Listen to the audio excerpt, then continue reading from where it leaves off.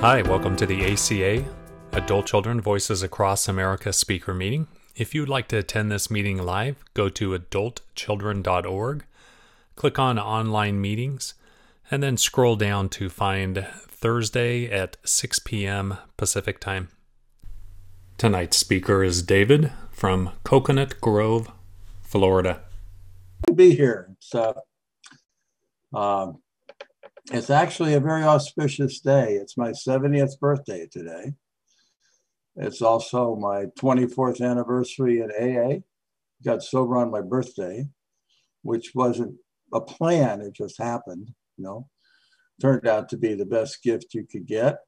Also, it's the anniversary of 21 years in this fellowship. And I kind of qualify for all of them, but those are the big three. I spent time with Al-Anon when my son was in college, just, keep that in perspective. And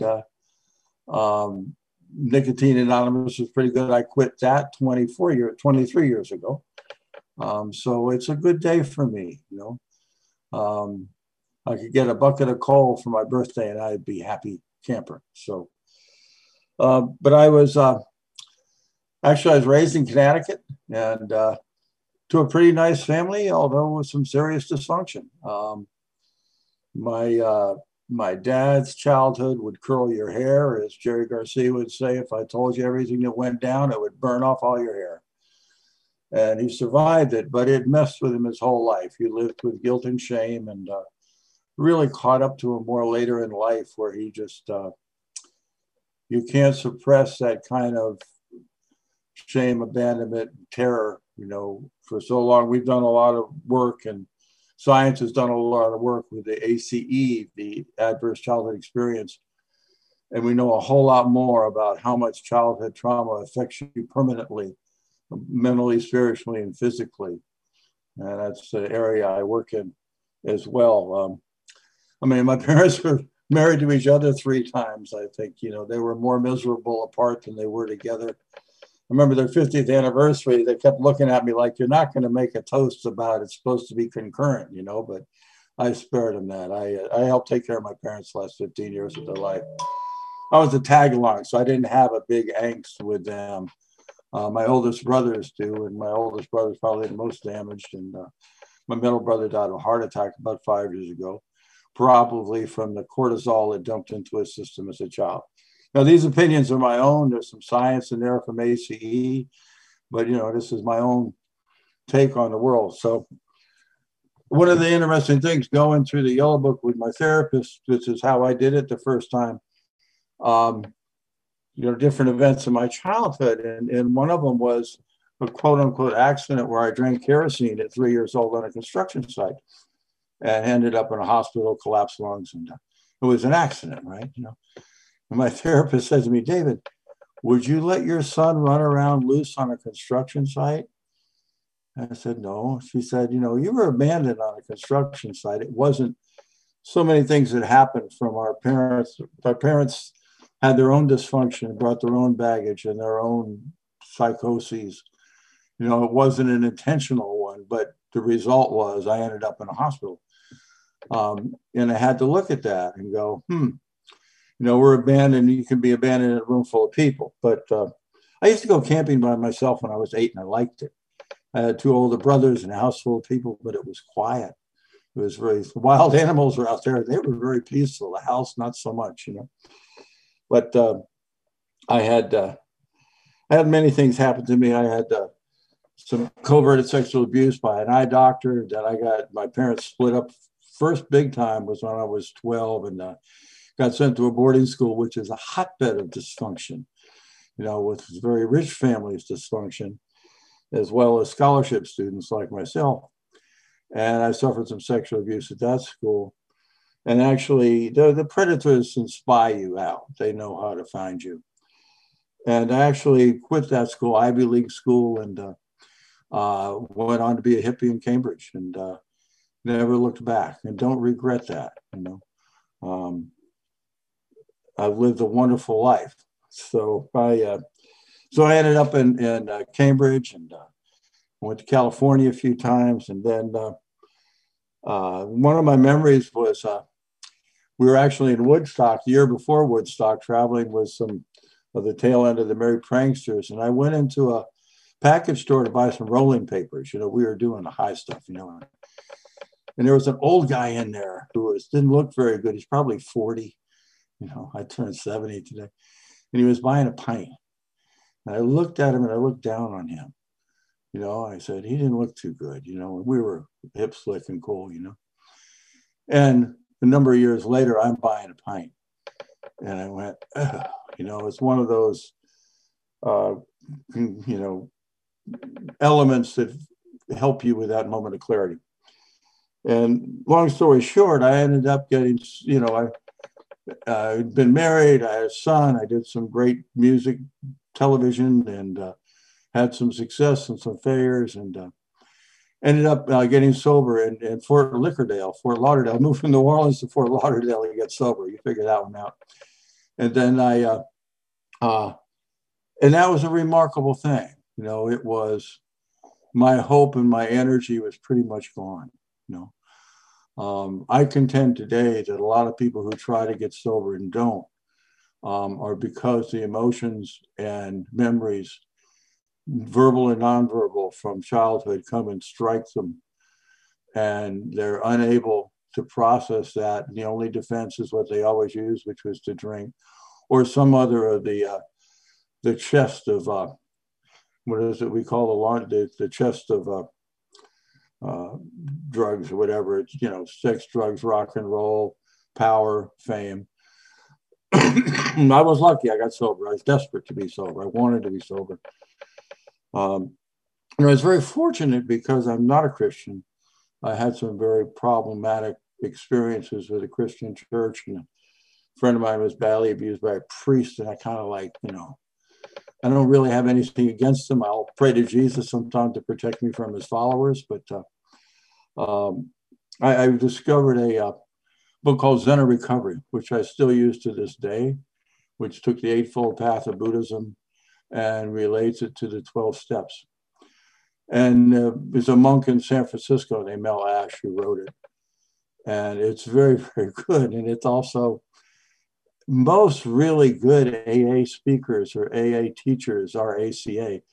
I've never met anybody in AA that's not an ACA. Sometimes it's the grandparents instead of the parents. There's a lot of denial. I mean, there's a statistic I read, not sure it's absolutely true, but that 50% of the people who are raised in an alcoholic family deny that their parents are alcoholic. And I know a lot of people in AA who are like, hey, my parents weren't alcoholic. I said, I was having, my cousin here, she'll like this. I was having dinner with my uncle in Sun City West many years ago. I was sober, and I made a comment. I said, Ro, your dad was an alcoholic. And he said, I don't know if he's an alcoholic. I said, Ro, he died drinking grain alcohol. And he looked at me and he said, yeah, that bottled whiskey just didn't do it for him anymore. I'm like, the things that people say, But I was very fortunate. And about 3 years into recovery, there's a couple of things. I didn't think I ever had any fear. I'd been on my own since 16, 17 and lived through the streets and survived a lot of things. And I did have fear. I had fear of whether I counted or not, And I didn't think I had any codependence. But boy, that one snuck up and smacked me in the head about 3 years sober. I had a relationship that was one of those relationships that was like 10% great, 10% okay, and 80% horrendous. And it's like, I would do whatever I could to try to make that 80% go down to 70%. And one night, New Year's night, as a matter of fact, in 1999, I said, wait a second, the only one I can change is me. It's not, she's going to be who she is, and she still is many years later. And the next day is when I started looking at ACA and read the characteristics of an adult child, which is actually the laundry list. The therapist kind of filed the serial numbers off of it. And I was in. And it's been a great journey. I mean, I'm still an active member of AA, but ACA is my primary recovery. I'll go to AA meetings and listen to some speakers, and then I ask them if they've ever been to ACA. So I'm a little sneaky like that. But I carry the message. And my ACA was problematical. This is 2000. We'd gotten down, by the time the Red Book came out in 2006, we were down to less than 300 meetings nationwide. And the meeting I went to, the first one I went to in 2000 was what I call a wine and cheese meeting. There was a little bit of whining and a lot of cheese. And I escaped about halfway through, and I was glad I didn't put my hand up. And I said, I'm David, I'm an alcoholic and an ACA, because the knives might have come out. It was one of those meetings, you know. And so I went to the books. There was a book, Janet Wurlitzer, I can't say her name right, very famous, one of the first really big books about adult children of alcoholic and dysfunctional families. I'm not a big fan of Bradshaw, but I'm a fan of hers. And about 5 of my friends in AA, we all got this book, and we used to have this closed meeting together and read it. And it was awesome because we could identify. And we started to understand what the problem was, but they didn't really have a solution, none that we had found. And I did some good work with therapists that actually come to find out what we call the critical parent, where they made a list of the things that the tapes you played in your mind, right? That, and you had to take I had them right here. Here they are. You had to take them and write them down and cut them in a little piece of paper and put them in your wallet. And when you thought them, you pulled them out and you went, that's just a tape I'm playing, like what we talk about, the critical parents, you know. This was in 2001, right? Yeah. I'm not smart enough. I can't learn enough to pass. I passed my prime. I'm 70. I was getting in my prime, you know. Why would you want me? I'm damaged goods. I mean, these are the things that were some of my critical parent messages. And you know, I went along doing that, do a lot of AA service. I've had high service in AA. I got co-opted at a year sober and ended up serving on service committees and steering committees, and both big and small AA. And then in 2006, the Red Book came out. And a friend of mine called me up and said, man, you got to come get this book with me. And there was one meeting in South Florida left, in Hollywood, Florida. It wasn't much of a meeting, but they had the books. And I went and I bought like 3 copies. And I came back to Miami and started a meeting. And that was, I always say there's 2 recovery dates for me, you know, 3 really, when I started AA, which, you know, without being sober, you can't do this stuff. And then when I, you know, determined I was an adult child in 2000, but my real recovery began with the Red Book and the Yellow Book. And I devoured those books. And that's really started my journey in recovery as well, because I bought a case of books and it didn't come. And I was working on a AA convention in San Antonio. I think it was 2005. And a case didn't come. And I called up World Service at that point. And at that point, you must understand, ACA World Service was selling the Red Book out of a service bay, you know, in a storage bay with a couple volunteers, no office, no anything. I mean, it was down, and shoveling those books out. And I ended up on the phone with this guy named Omer Gillum, who's dead now. And a 10-minute conversation went to an hour, and we were very close until he died. And he was the one who actually put the Red Book together. Some other people had done research for a long time, and then they were never going to get done. And he and another woman named Claudia Black, who she was a major contributor. And he was an editor and a writer at a newspaper in Tulsa, Oklahoma, nasty town. And they put the Red Book together. It's not a perfect book, but it's a great book. It saved the fellowship. We would not be here without it. We were at less than 300 meetings. We're now over 3,000 listed meetings. There's probably another 1,000 at least of, you know, private step meetings and different groups that people do. You know, with Zoom, we have no idea what's going on out there. I am actually vice chairman of ACA Worldwide. I serve in that position. And I got 2.5 more years on the board. If I stay in, if the body approves me again in April. So, and it's high service. It's a lot of work, but it's also, I know it saves lives. It saved mine. Interesting statistic, the highest rate of suicide in AA is after 20 years because people know that drugs and alcohol don't work for them. No, and that's a sad statistic. And I know because I know people who have come into ACA with literally a gun in their mouth from AA, and they're still here, and they're loving it, and they're our biggest proponents. But so the Yellow Book came out, and I ate that book, and I did it with groups. You know, it's about 1.5 years in private, you know, in a major group. I did it with my therapist, who was long time sober. Had done the ACA stuff back when Bradshaw stuff in the, you know, back in the like 90s and late 80s, you know, in the 80s, they were a lot of big meetings. The therapist kind of ran it, and they didn't really have a lot of solutions. They'd have physical people who had had psychic breaks, and pretty wild back then from the stories I heard. And it was funny. It was traumatic as well. I looked just like her younger brother who died of alcoholism about 10 years before. He never could get sober. So we both cried a lot working on that Yellow Book.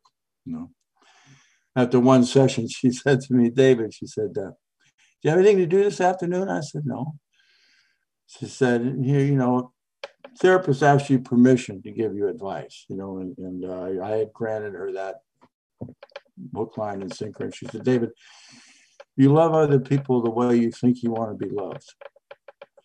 And you love yourself the way your parents loved you. And they did the best they could, but it was weird. And I just went, And I had to meditate on that. You know, it was, I'm a long-time meditator. And my parents tried, but they didn't have the skills. You know?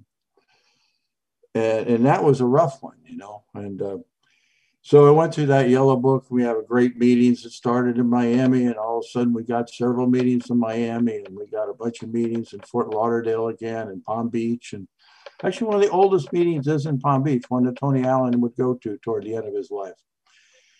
And that's been just a wonderful journey.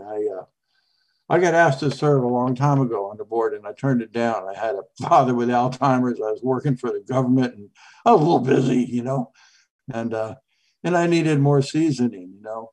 As Adam said, you know, we're not elders, we're just seasoned, you know. You know, when I look at somebody who's 50 as young, that kind of like cracks me up, you know, but they're young, you know. What can I tell you? But so my life in recovery has been just a blessing. It hasn't all been easy, but it's been great. You know, I've done a lot of work in this thing and found some amazing things. You know, like my PTSD. I didn't really, you know, I knew some things were wrong in me even in early recovery. You know, somebody who loved me gave me any, you know, constructive criticism. I took it as a threat, and I knew intellectually, you know, that they cared about me and it was something they were trying to teach me. And I would just like lock up like shields up on the Star Trek, you know. Before I got in recovery, I had this thing, I didn't deserve it, right? A lot of ACAs have that. And I had made a show for Home Box Office, a TV special, my first national show. It's a huge success. Great review in the New York Times. And I'm going to HBO for a meeting and I'm tearing up. I'm reading this thing on the subway and I'm like, and it's not joy. My inner child was telling me I wasn't worth it. I was going to get there and they're going to say, oh, Mr. my last name, we know who you are now. Give us back all the tapes and all the masters and all the contracts and go away. It's my copyright, my corporation. And I get there and they give me another show, you know, but that inner child was still not able to accept praise, even from the freaking New York Times, you know. And that was part of like, something's wrong here. I was still drinking at the time. But anyway, I'm more proud of that show now than I was then. And so I kept working on this stuff.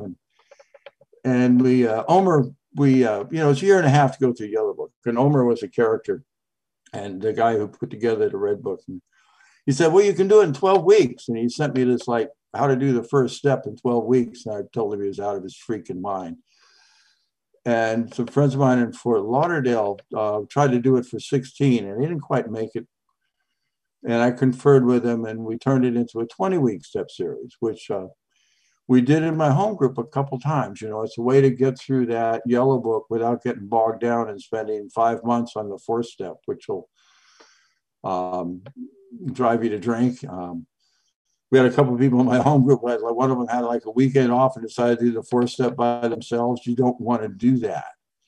It's not AA. This is ACA. This is the questions in there as we say down here in Miami, it'll drag your butt across Biscayne Bay, which is about 5 miles wide, So, but it's worth it. When you start the Yellow Book, if somebody's new and you start the Yellow Book, and if you told them this is about grief and forgiveness, they might not do it. But it is. It's about grieving your childhood and forgiving yourself for everything that happened, besides forgiving other people.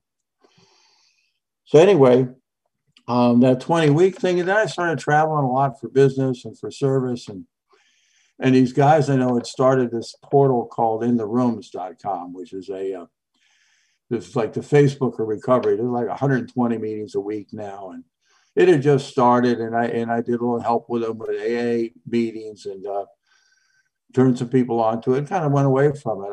I had face-to-face meetings, and people kept bothering me to do the 20-week series again. And I was like, I'm traveling. I can't be here all the time. And so I called them up and I say, hey, I need a meeting. And they're like, well, David, you got to help these other 2 meetings out. And I'm like, oh.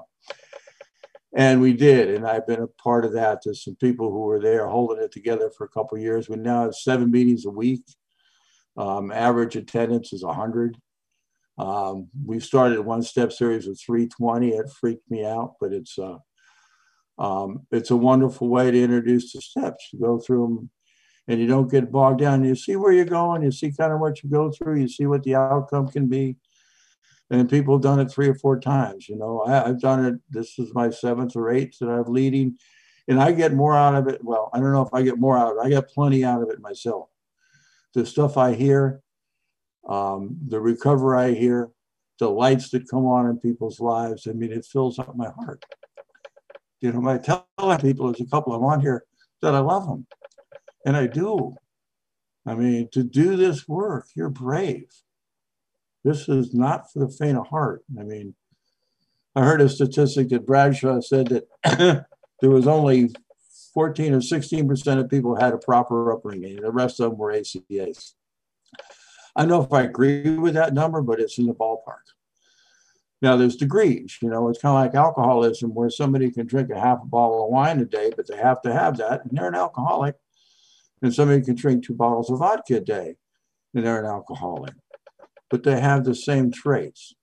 And when ACA opened it up and became more aware that it was, dysfunctional families, alcoholism also almost keeps people away. I like Adult Children Anonymous myself, where it's divorce, death in the family, mental illness in the family, death of a sibling, drugs or alcohol, prison, all those things. And they contribute. And they're all represented here, I'm sure, in this crowd of folks, So I've just enjoyed this journey so much, and World Service has been a hoot.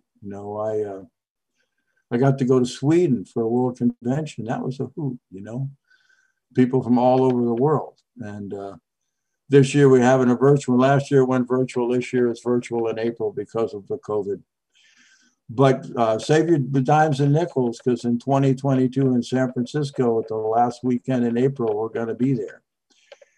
And we're hoping for a great event because we need one. I don't know about you, but I'm hug deprived with COVID. I need hugs. I need contact with people. I have a small bubble, a few friends that I'm in. I've had my first shot. I get my second one in 2 weeks, and a month after that, I'll feel a little bit more comfortable, but it's still a long journey to get through this one. So There's some of the things I've really done, though, and really learned to keep doing on a daily basis to stay centered, to stay in recovery.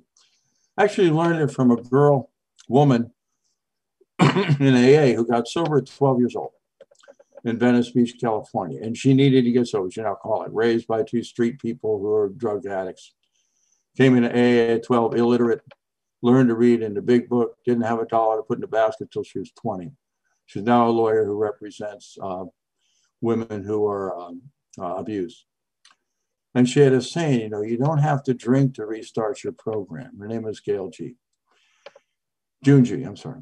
And that helped me a lot in AA, but it helps me in ACA, you know, because you're gonna revert to the laundry list. Those traits are deeply embedded. But I don't have to go all the way down the rabbit hole. I can go, I'll do a mudra, or I'll go, wait, you know. One of the things that I've studied in the last year is what they call positive psychology, resilient psychology, where, you know, we all talk about a gratitude list and they got like 10. It's like great stuff, you know. And I find that helps me stay centered, you know. It's not just gratitude. And they look at it a little differently. Like gratitude is creative giving. That's an interesting way to look at it. And joy is play. I mean, when ACAs get in touch with your inner child and we start to play, that's like, damn. I mean, one of the things that we do in that 9th step is we throw away the book after about the 4th step. The 5th step in the book is like take it out, throw it away. You know, whoever, they were in a hurry. Let me just put it that way. Your sponsor's not supposed to write the questions for you. Anyway. But we do Tony Allen's work, but sometimes we mix the other literature in there. You know, the 9th step, I changed the 9th step totally, and the 8th as well, is what amends are you going to make to your inner child? Sure, there may be amends you make to your children, you know, and most good amends, in my opinion, are living amends. You know, I couldn't say I'm sorry till I was a couple of years sober because I had used that word up. You know, when you say you're sorry and you repeat the behavior, don't count, you know. But the amends to my inner child, you know, and I always loved bicycles. Some of my happiest pictures as a child on a bicycle. And until the roof fell in. And a friend of mine showed up at a meeting with a new bicycle. I had a pretty good used bike, and that was good enough for me, right? And he showed up with a new bike, and I said, oh, in a church parking lot, you know, and outside. I said, Dave, his name was Dave. I said, can I ride that around the parking lot? I said, yeah. Rode around the parking lot, went and bought one the next day. You know, I've had good bikes ever since. And that's when Coconut Grove, where I live, is a bastion of old hippies and millennials, and not too many millennials. We keep them up in a different area of town. And we have great bike paths. I don't have to ride the street with cars. You know, they're a little bigger than I am. But I'll be riding my bicycle and I'll be listening to some music in one ear so I can hear the cars in the other. And I'm in touch with myself. You know, no longer is that inner child separate from me. I have integrated that inner child where I can be silly. I can be sarcastic in a positive way, not be cutting, you know. I'm a happy camper. You know, I mean, that's part of recovery is becoming a happy camper. You know? I'm not always having rainbows come out of my butt, but I'm pretty happy with my life. I'm happy with what I do. I have purpose and dignity. So some of the other, I mean, that's one of the big ones that we changed, you know, is what amends are you making to your inner child? One of our group members came to the meeting the next week, said, I took myself to the movies. Said, I always had to wait till my friend or my partner wanted to go and what they wanted, what movie they wanted to see, and if they wanted to bring any food. And she said, I thought about what you said, and I just took myself to the movies, and I bought myself a big thing of popcorn and some other candy that they have at movie theaters. And she said, I was happy as a clam. You know? And I was like, yeah, that's making amends to yourself. You know? I espouse the theory that you have to be smart enough or rich enough to die someplace warm. So I like it down here in South Florida. I mean, I grew up in winters, and I know winter well. If I never shovel snow again, it'll be okay. You know, I can put up with it for a week or two, but I just can't take it anymore. I am getting old, and maybe I'm getting smart too, for me. But there's things that I do down here that are consistent with that. My happy place is at my sailing club, which is, there's some big rich clubs, and this is like the funky sailing only. It's not a yacht club; it's a sailing club. And I have an old sailboat I share with a sponsee, and it's just being on the water. You know, paddle my kayak around, look at the crocodiles. We have, this is the only place in the world you have crocodiles and alligators. And you don't go poke them, but you can look at them, you know. We have one called Chewy, and he's pretty big. We have divers that clean the bottom of the boats. And I asked him, I said, "You worry about Chewy?" And they go, "No, the bull sharks we worry about, not the crocodile." So anyway, but those are the things that keep me centered, you know. Doing my meetings keep me centered. I mean, I go to meetings and I listen. You know, Zoom is pretty cool for me because as a board member, you get known. And, you know, I am just another bozo on the bus. You know, I've been doing this a long time and I do a lot of service, but I'm just as messed up as anybody. I just work on it a lot, and I've made great progress. As that saying of the 90-year-old cello master, and why he kept practicing, and he told his apprentice, "I'm starting to see some improvement," you know. And that's why I keep doing this. You know, my therapist is retired, and I call her up every 6 months, and we either have coffee or we have a checkup. You know, I work with several therapists and love them to death. You know, they do a lot of frontline work for ACA, and they're so glad we're back. They send a lot of people to us. And we actually just finished a trifold for therapists that'll go out within a month or two that's really going to be helpful. And we got a new book coming out this summer that's the Loving Parent Guidebook, which will knock your socks off, right?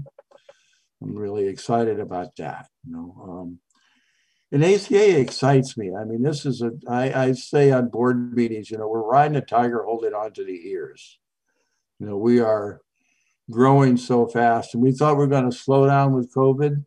You know, and at the end of COVID, it's going to go insane because, you know, any psychologist will tell you the increase in depression, the increase in child abuse, domestic violence, alcoholism, relapse in AA, it's off the chart, you know, and we got some serious months to go. So there's going to be a lot of work to do. I mean, it's funny in ACA, you know, you got the sponsor fellow traveling model, and, you know, the authority figure bothers people sometimes, and that's a tricky thing, you know. Some people will come in and, "Oh, I want to sponsor," and a friend of mine says, "Why don't you work on your trauma first?" You know, she's a little tougher than I am, you know. But fellow traveler works because we're all fellow travelers at the end of the day. There's not an authority figure, you know. We're all just, you know, working toward the common good of helping people recover from a dysfunctional childhood, which is, I say, 80% or 90% of the world. It's kind of like dating in AA. You know, the odds are good, but the goods are odd, you know. Same thing in ACA. You know, we're not attracted to anybody who's not in ACA. You just try to find some that are a little bit balanced, you know. Everybody I have ever been with, I've looked back at it, has been an adult child. Just, you know, go back. Didn't your mother have, like, you know, electric shocks after your sister was born? Oh, yeah. I said, okay, I was just checking, you know. But I got a few minutes left here on this. And the other thing, too, that I find is so important is keeping a beginner's mind. And I'm a practitioner. I'm kind of a loose American Buddhist. And Suzuki wrote The Beginner's Mind, which is one of the great books that brought Buddhism and Zen to the West. And one of my favorite sayings, and I keep it above my desk, you know, it's in the beginner's mind, there are many possibilities, but in the expert, there are few.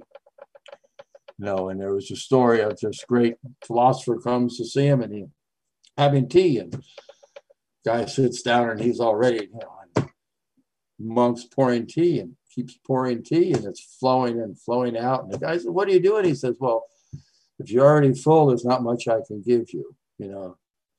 monks are fun. I've actually had the honor of studying with several of them, including the Dalai Lama. They're comedians. You know, if they're not laughing and they're not smiling, that's not my brand, you know. I mean, Pema Chodron, a lot of the stuff she writes, straight up ACA stuff, you know. Jack Kornfield, I use the forgiveness meditation in my step studies. I spoke at a convention of ACA in front of a whole lot of people, and I had it up. They did the call and response on the forgiveness meditation, which is people tell you to forgive, but they don't tell you how, right? And Kornfield, who is one of the first Americans who actually became a full-on Tibetan Buddhist. I mean, that's like 50 years ago. I mean, you had to spend a year in a cave, you're in a graveyard. And graveyards in Tibet are up where it's frozen. They chop you up and the birds eat you. You know, it's, they said, are you kidding, right? You know, but he did. And when you hear Jack talk, it's not like he's speaking some other language. He's westernized it to where you understand him. And forgiveness meditation is wonderful. It has like 3 parts. You know, first, you ask forgiveness for those you've harmed, no, knowingly or unknowingly through action or inaction. You know, think about that one for a while. And then for us, we ask forgiveness for ourselves of how we've harmed ourselves, knowingly or unknowingly. And then the last one is we forgive those who've harmed us. Now that one can bring up stuff, but they're very clear about it. It's like you may not get it the first time. It may bring up harshness, but you keep working on it. And it's, you know, it's a form of meditation where it leads you to love the people close to you. But then you try to expand that and love some more. You know, one of my Buddhist teachers told me to smile. Well, actually, it was the Dalai Lama was asked how to help world peace. And he said, smile at the next person you see. Seems trite, but it works, you know. And I would like always try to smile at the checkout people. You know, most people treat them as machines, you know. I didn't want to take them home to lunch. I just want to smile at them. And where I live near Coral Gables, this one big black lady was, you know, she was always just stern, you know. And I'd get in her line even if I had to wait. And I'd just smile and say hi. After a few months, one time she looked at me and she realized that I wasn't fooling around. And she looked at me and she smiled, and her smile lit up the room. I mean, it was like, just blessed me to this day, you know, that the light came on. And when she'd see me, she'd smile. You know, that's recovery for me, you know. So that's, you know, smiling at the next person I see has been really good. I mean, I'll tell you what the other thing is, and close with this really, is that the thing that I'm probably the most proud of in my recovery and in my life is breaking the chain of alcoholism and dysfunction. I got sober when my son was 11, and he went out to magnet school program, and then he went to Georgia Tech on an ROTC program. He's now an executive officer on a Virginia class submarine, and he's a wonderful husband. He's got wonderful 2 daughters. I just spent 40 minutes on a Zoom call with him. They're in Groton, Connecticut. And he's funny. He loves AA. He told me he would never have gone to magnet school without me getting sober, or Georgia Tech. And the Navy helped me pay for that, but they didn't pay for all of it. And he's funny. I was with him some years ago in his garage, and he kind of looked at me with that, you know, dads and granddads spend time in a garage fixing stuff and cleaning it up and all that stuff. And he looked at me and said, Dad, I'm always going to have a funny relationship with alcohol because both my ex-wife and I are alcoholics. She's a functional, which I think Robin Williams called a paraplegic lap dancer. But she's pretty functional. And he said, you know, beer for breakfast. He said, I could do that. He said, but I know where that went. I came home one day from work when he was in high school, and I had fired somebody. And I was bitching about it. And he looked at me and said, well, Dad, what was your part in it? If you've been in AA, you know, it's like I took him to too many meetings. You know, he understood that stuff. And he also devoured the ACA Red Book. He knows he is. You know, he looked at me and he said, you know, I didn't have to go down that road. I didn't have to become a pickle. It's an old saying in AA that once your cucumber turns into a pickle, you can't go back to being a cucumber. Kind of a stupid saying. You hear that stuff in AA and you go, ah. And 10 years later, you're spouting it. It's like it's gospel. But he leads a lot of men. And he says the tools of AA and ACA make him a much better leader. And he's a wonderful dad. He has 2 great daughters, a great wife. They have a lot of fun. He knows how to have fun. He knows he's living a great life. He's contributing to the world. And he's a character. I mean, he's an executive officer on a ballistic submarine and he retreats the Dalai Lama and he's a vegan. You go figure that one out, Now, people who know me go, well, that figures, but, it's kind of odd, But that's a big deal for me. That's breaking the chain. That's what we're trying to do. You teach your children. They'll live to tell you, And I love this fellowship. It's been a lifesaver for me. It's been a lifesaver for a lot of people I know. And I'm glad to be here. And it's been an honor to be with you all. And if you want a topic, any of the traits work or the flip side or the opposites, but the other one is really what amends are you thinking about making, will you continue to make to your inner child? That's a good one. Thank you. Thank you, David. Original gangster. Thank you. Great work. Thank you, David. Thank you, David. Thanks, Thank David. you. Thank you. Terrific, David. Thank you, Thank David. you so much. Thank you so much. Great. Thank you. Thank you, David. Thank you, David. Thank you, David. That was awesome. Thank you, David. See, I can even take a compliment now. I couldn't for years. Thank you all.